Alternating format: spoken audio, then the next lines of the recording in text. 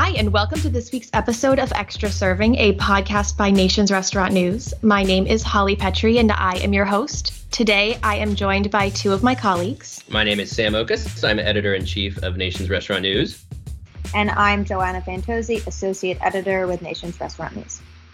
And it's our first time having Joanna on this special segment, so we're very excited. She's going to get back from her honeymoon. You're married now. I know. Yeah. Happy to be here. Still a little bit in vacation mode. I didn't mean to say that out loud. Joanna, tell us about what you ate on your honeymoon, though, because as I understand it, there was a lot of lobster. What were you eating? Yes, a lot of lobster. I think that the highlight meal was we ate at the Ocean House in Rhode Island, which is it's kind of a landmark, I think. And we had clam chowder, and we also had hot lobster rolls, which I don't know if I'd ever had a hot lobster roll before. I've only ever had the mayo ones, but just lots of butter. So that was definitely the highlight for sure. Was your life changed by a hot lobster roll? Because mine definitely was the first time I had it. Yeah, it was really great. And it was good that I almost said fiance, now husband, can have it because he hates mayo. So normally doesn't have lobster rolls. But Sam, you're not a big lobster person, right? No, I'm not. And I'll tell you why. Lobster just sounds so delicious. And shout out to all the lobster purveyors out there. I love the lobster industry, all support, all love for lobster. But whenever I have a lobster roll or anything lobster oriented, here's what it is. It's too rich. When I eat lobster, it's so buttery, and lobster meat in general is just rich that by the time I get to the end of it, I'm just full, and I'm just like, you know what? I'm gonna take a good 6 months off from lobster at this point. But I have a sister who lives in Maine, and every time we go to visit her, we eat lobster, and it's an experience. I live in North Carolina. People come here, we eat barbecue. I understand, but yeah, lobster is something I cannot do all that frequently. Okay, so we'll really get into the news now. Headline. Time for the news. Okay. Was that our news? Was that our news theme song? That was our news theme song. All right, here we go. So a lot of companies reported this week. We're in earnings season. Always fun news. Get to see what everybody did. It's also right after our top 500, so we kind of get to compare them with what they did in 2020 in our own mental capacity. So some big ones from this week. McDonald's had 25% quarterly sales growth. Big number for McDonald's, considering they still finished up year over year in 2020. Not by a lot. I think like 0.4% or 4%, but still, that's still a lot of growth. And then Wingstop and Domino's also reported, but they've sort of slowed their momentum. I mean, Wingstop had exceptional growth during the pandemic and saw all of these numbers that they were hitting that they'd never hit before. And Domino's was one of the biggest winners. So you expect them to slow down, but they're still seeing year over year growth. I mean, do we think that they're going to ever go back down to dip? Because thinking about year over year in July, that's a huge number for them to be going up. So after my long question, what do you guys think about earnings season?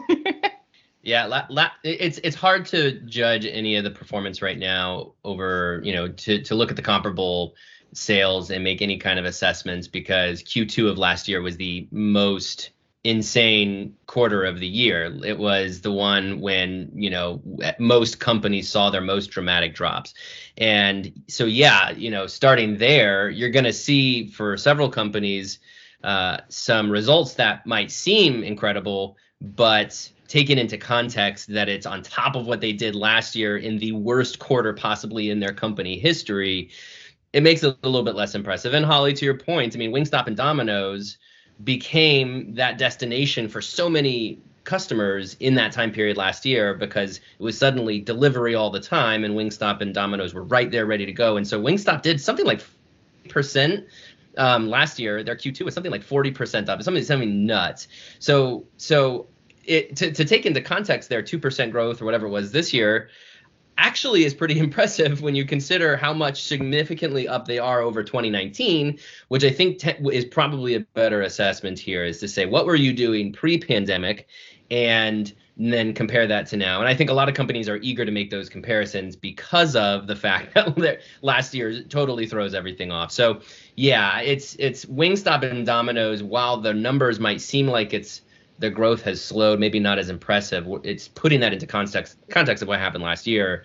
you can understand that it's actually still quite impressive. And the last thing I'll add to this too, just about McDonald's, I do still think McDonald's is really, really impressive because, they weren't down significantly. I mean, they ended 2020 with positive sales, and it fails me right now what they did in Q2 of last year. But point is like, regardless, when you have 14,000 restaurants and you're a nearly $40 billion company and you do a 25% comp sales gain, that's just downright impressive. And we all talk about BTS contributing their partnership with the K-pop band. And if that's true, then every other company in the world should be trying to get BTS onto their marketing initiative right now. But yeah, Joanna, what do you have to say about all that?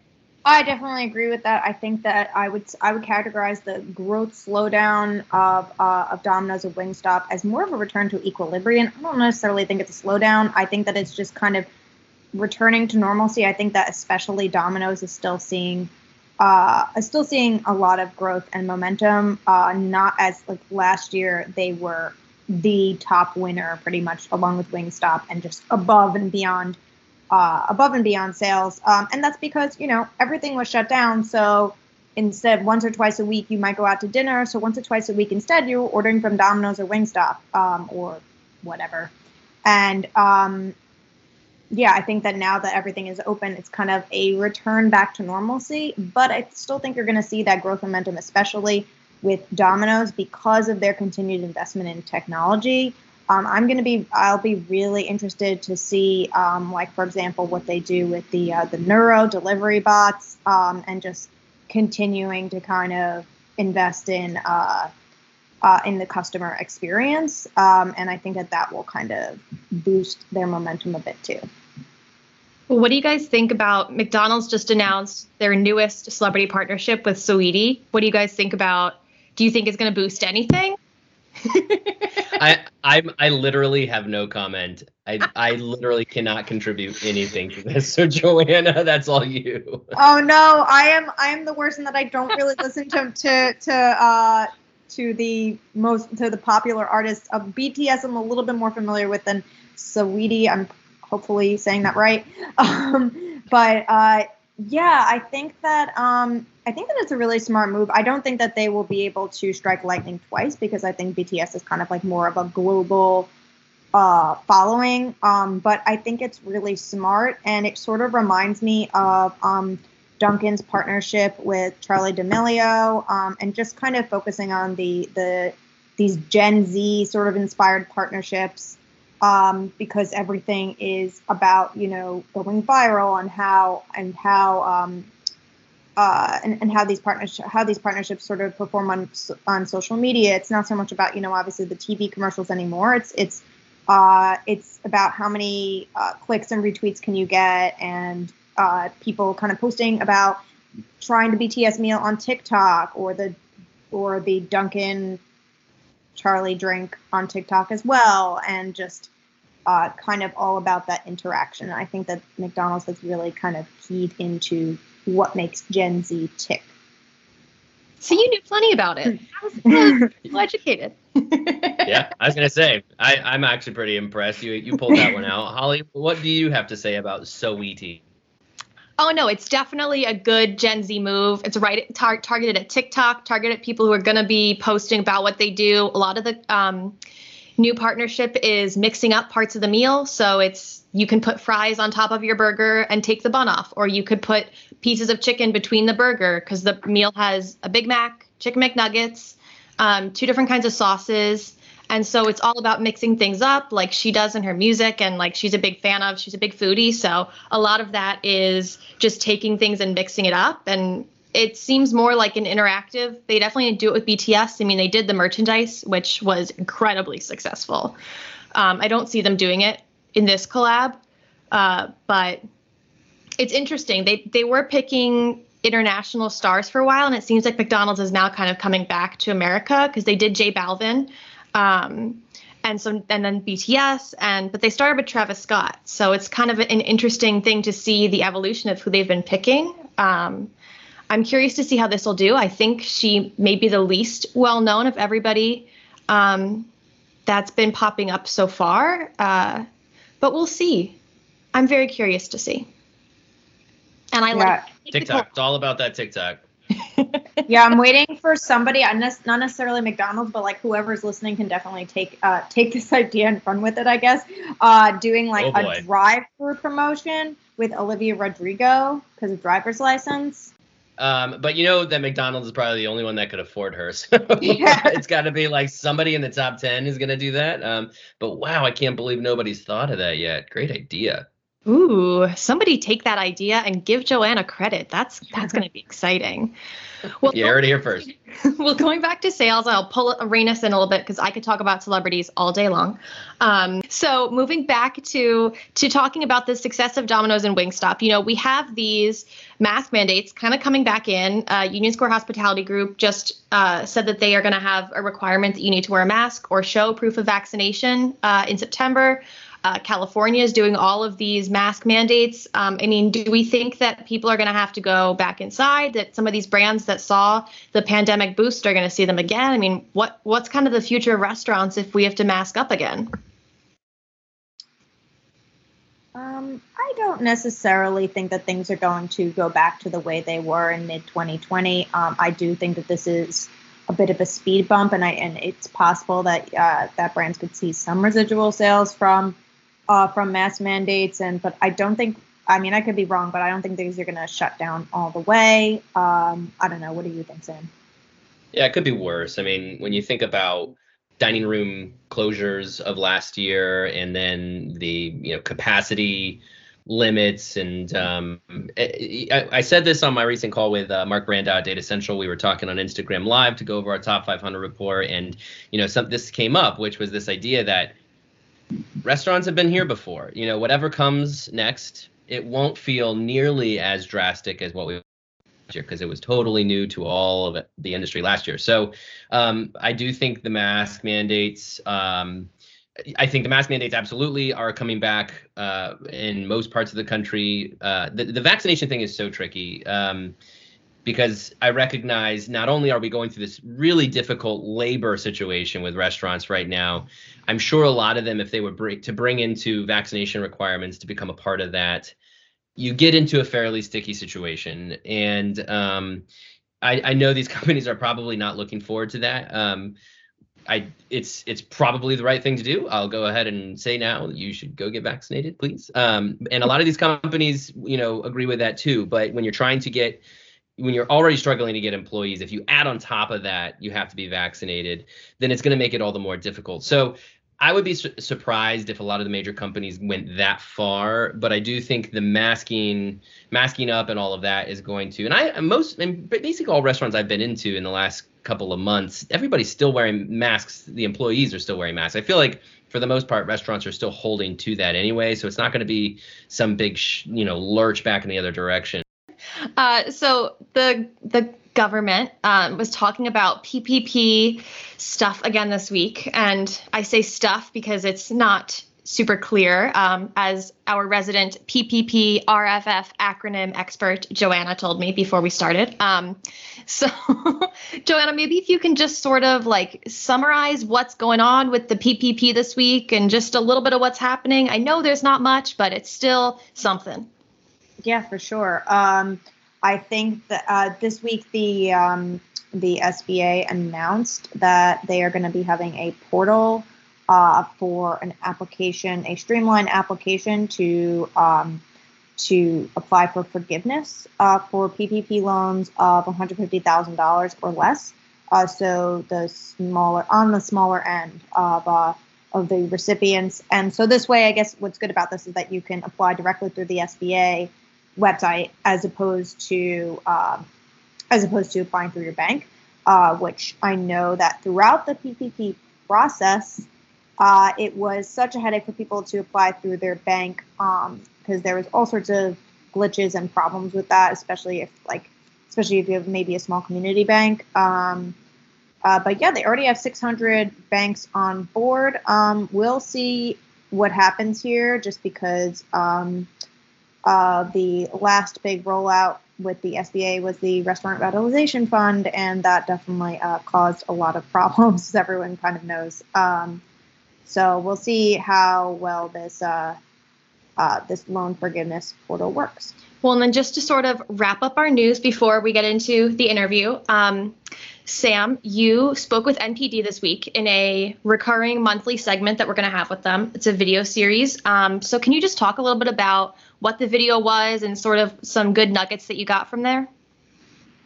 Sure. Yeah. So the NPD Group, if you're not familiar, is a consumer research firm that is really great at helping to understand what consumer trends, the data and the consumer trends that are going on out there. And so, yeah, we have a monthly series with them, and I chatted with David Portalatin from NPD Group recently. Just posted that video this week. Highly recommend. Check it out. It's at nrn.com, also on our YouTube.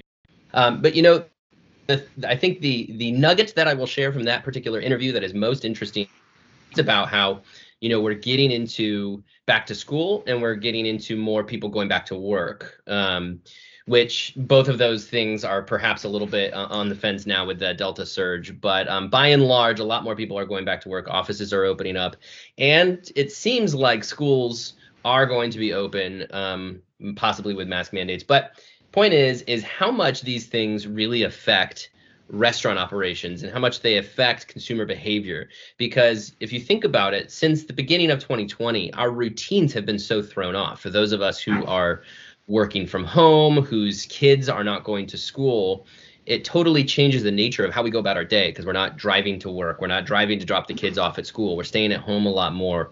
We're getting delivery instead of doing drive-through or pickup.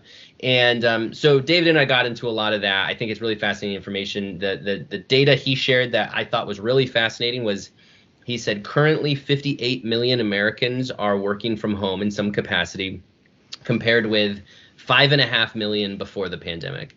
And they expect it to come down, but they think it's going to end up between 15 and 30 million people post-pandemic will continue to work from home. And so, something there for restaurant operators to think about is, how does that consumer, that John Smith, who might otherwise have been going to the office and swinging into your drive-through on the way home, and who is now working from home, how does his changed behavior and changed routine affect how he's engaging with your restaurant company? I think that's really fascinating for people to think about. And I think the next 6 to 8 weeks are going to be very telling about how much we truly are making a recovery, because back to school in particular, and as more people go back to work, it's going to be an indication of how far we've come and whether or not people's routines are going to be getting back to normal. So yeah, check out that interview between me and David Portalatin of NPD Group, because he breaks it down a lot more into a lot more of the minutia of the data.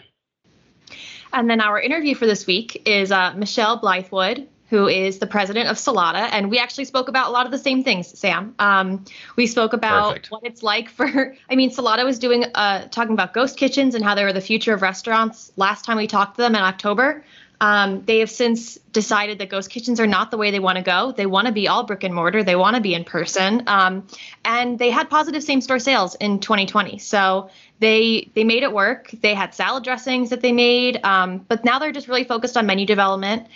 Michelle and I also spoke about what it's like to be a woman in a position of power in the restaurant industry, where we know there are not a lot of women up there, and how she kind of builds a team, and how being a woman in charge, she's better with the soft skills. So she's able to help with mental health. They have a really good mental health program at Salata, and they're really good about giving people days off. And so it was all about the community that they've built there since she became president just a few years ago. So it was a great interview.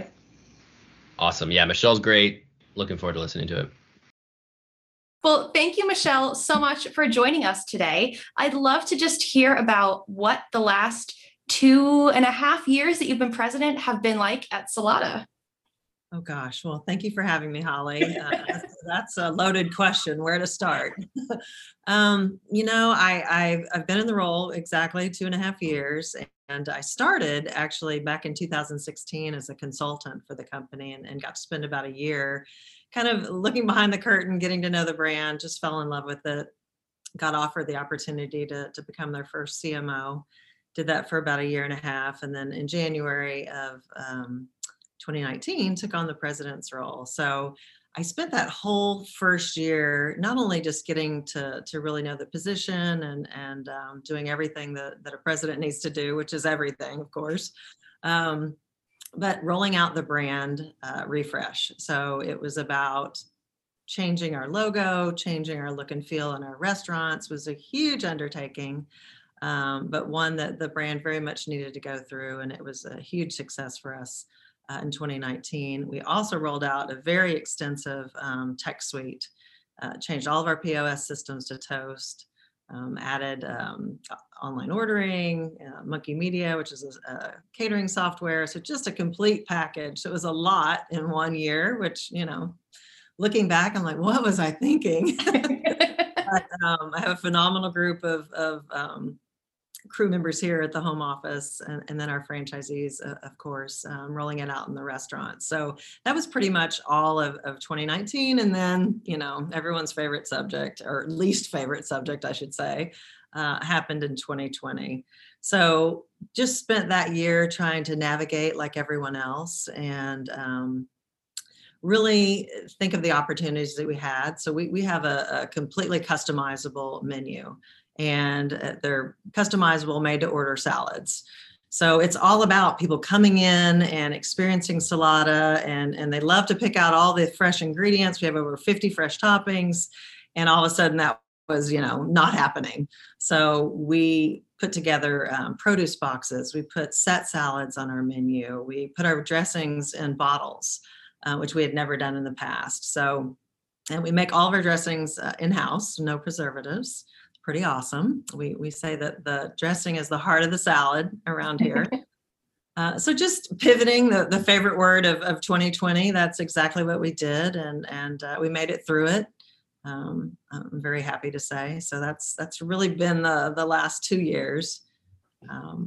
I find it so interesting when I get to talk to leaders who have been the chief marketing officer and then go into this head role. It's a very interesting way that you handle it. I spoke with Greg Creed recently, who, of Yum Brands. And so people who come from marketing and go to this head position have a very different outlook on the way that you're able to transform things. And it sounds like you were really heading a lot of these changes at Salata, where you had to make very quick changes, but you were able to market it properly in a way that maybe some other executive who came from the finance world wouldn't have been. Is that kind of the experience you find you bring to the role?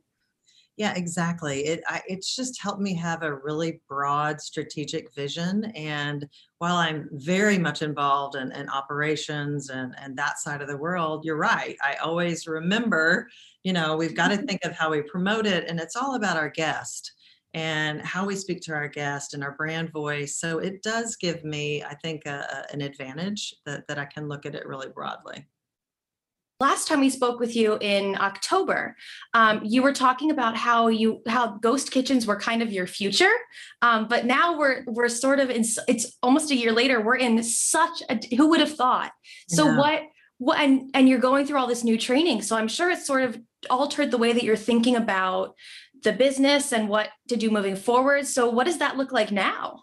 Yeah, it really has. And it was a good kind of wake up call to make sure that you're always thinking ahead and looking at things that you might change. But it really has taught us that we don't need a 3,000 square foot footprint. We can do much, much less, that we need outdoor dining like everyone wish they would have had, patios or so.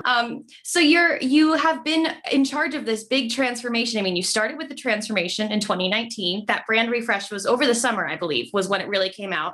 So that was 6 months into your tenure. And then this happened. And then you guys have done kind of another transformation where you were doing salads to go, and you were doing these bottled, and you were doing different forms of the food. You were talking about prepared foods that you weren't doing before. Is that going to be a permanent transformation? What have you guys learned, and what are you going to take with you moving forward? Yeah, great question. Not all of it. Some of it we will move forward with, like the bottled dressings. We're looking at that right now and rolling it out into a test in our corporate stores. So that was definitely a win. Some of the set meals don't really translate as well. So there's little bits and pieces that we learned. Just the whole occasion of off-premise has just shifted, and we have kept such a high percentage of off-premise sales, digital sales. So we got up, we were originally about 13%, got up to about 30, and now we've leveled out at about 25, but I'll take that all day long. So it's just a different way of consumers' dining habits and that type of thing. And total off-premise as far as where people consume their meal is about 80%. So we only have about 20% dining in, but and 50% of that is still people coming through and taking it to go. So what we learned too is our customers still want to walk down the line and look at every fruit and vegetable and pick what they want in their salad, which is the amazing part about our brand. We always say salad how you feel. That's one of our taglines, because one day you could want to put cheddar cheese all over the place and the next day you just want to eat kale. But that's the beauty of it. And I think that our guests really enjoy the in-store experience, whether they take it to go or dine there. Yeah, yesterday I ate watermelon and candy for dinner, and today I had a salad for lunch. So I totally appreciate that. I am one of those cheddar cheese and then kale the next day, because not out of guilt, just out of whatever. Some days I just feel like I want something super unhealthy, but then some days I want the greenest greens I could possibly get and to chew and crunch on all of them. So it's great that you have a mix of things for that. It's the same customer, really. It's not like you're trying to cater to 1,000 different kinds of customers. They're all the same person, just in different moods. And it was really funny too, just because I just recently went back through training, and just to see the number of people that came in every day and got the same thing though. So we definitely have those people that are they love their salata, and our crews have learned them that they'll just start making the salad. I'm like, how are you remembering, 20 things you're putting in this guest bowl? So, but they're pretty phenomenal. We have a great staff.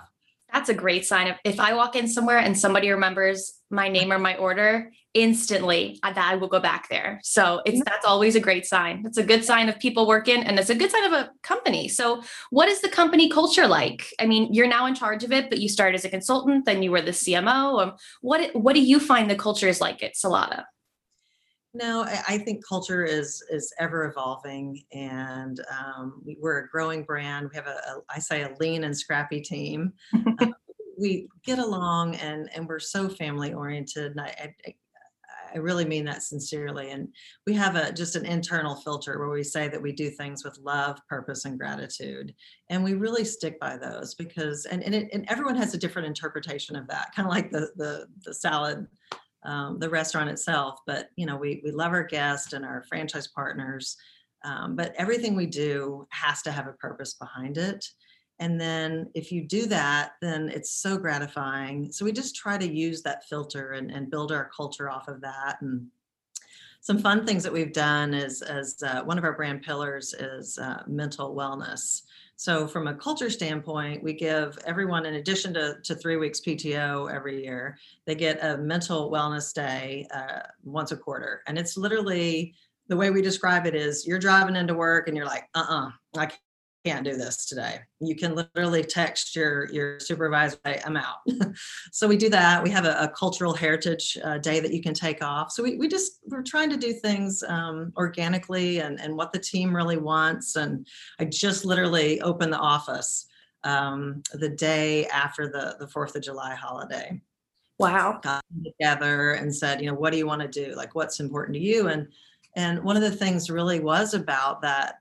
We've always had work-life balance, but it was about, adjusting to working in an office again and at home. So I decided to just open the office 3 days a week. So just Tuesday, Wednesday, Thursday, we're here together. And then Monday, Fridays, we're working at home, and it's really working well. And it's for me, it's about balancing and I think you're more creative and more engaged when you can have a little bit more of a flex schedule. So it seems to be working well. Well, and you really don't hear a lot of people saying it's about work-life balance in the restaurant industry. So, I mean, that's important. And I mean, this is going to sound so silly, and you can also not answer this if you don't want to. But do you think that part of the reason why you feel so strongly about culture and work-life balance is because you're a woman in a position of power? I mean, I always feel like that sometimes, that I feel I emphasize work-life balance more. Yes, I've worked with some great men in my career that have that same kind of vision, but I do think women in general look at that closer. I think women have just better soft skills, and I remember there was a time, and certainly in my career, that it was like soft skills. You're a wuss if you can, if that's what you hang your hat on. But now it's so valuable because you have to be strategic and be a visionary, but you have to have the soft skills to navigate the people around you, because at the end of the day, it's about your people, period. Every aspect, whether it's the franchise community or your corporate restaurants or your home office staff here. So I love the thought of mental health days. My mom used to give me them all the time growing up when I didn't want to go to school. She'd say, we'll take a mental health day. And you know what? I graduated with honors, so I think that it all worked out, but they're very helpful. And you don't really hear a lot of companies say, I want to emphasize mental health, which is sort of a growing movement, but you really don't hear it a lot. What was sort of the impetus behind that at Salata?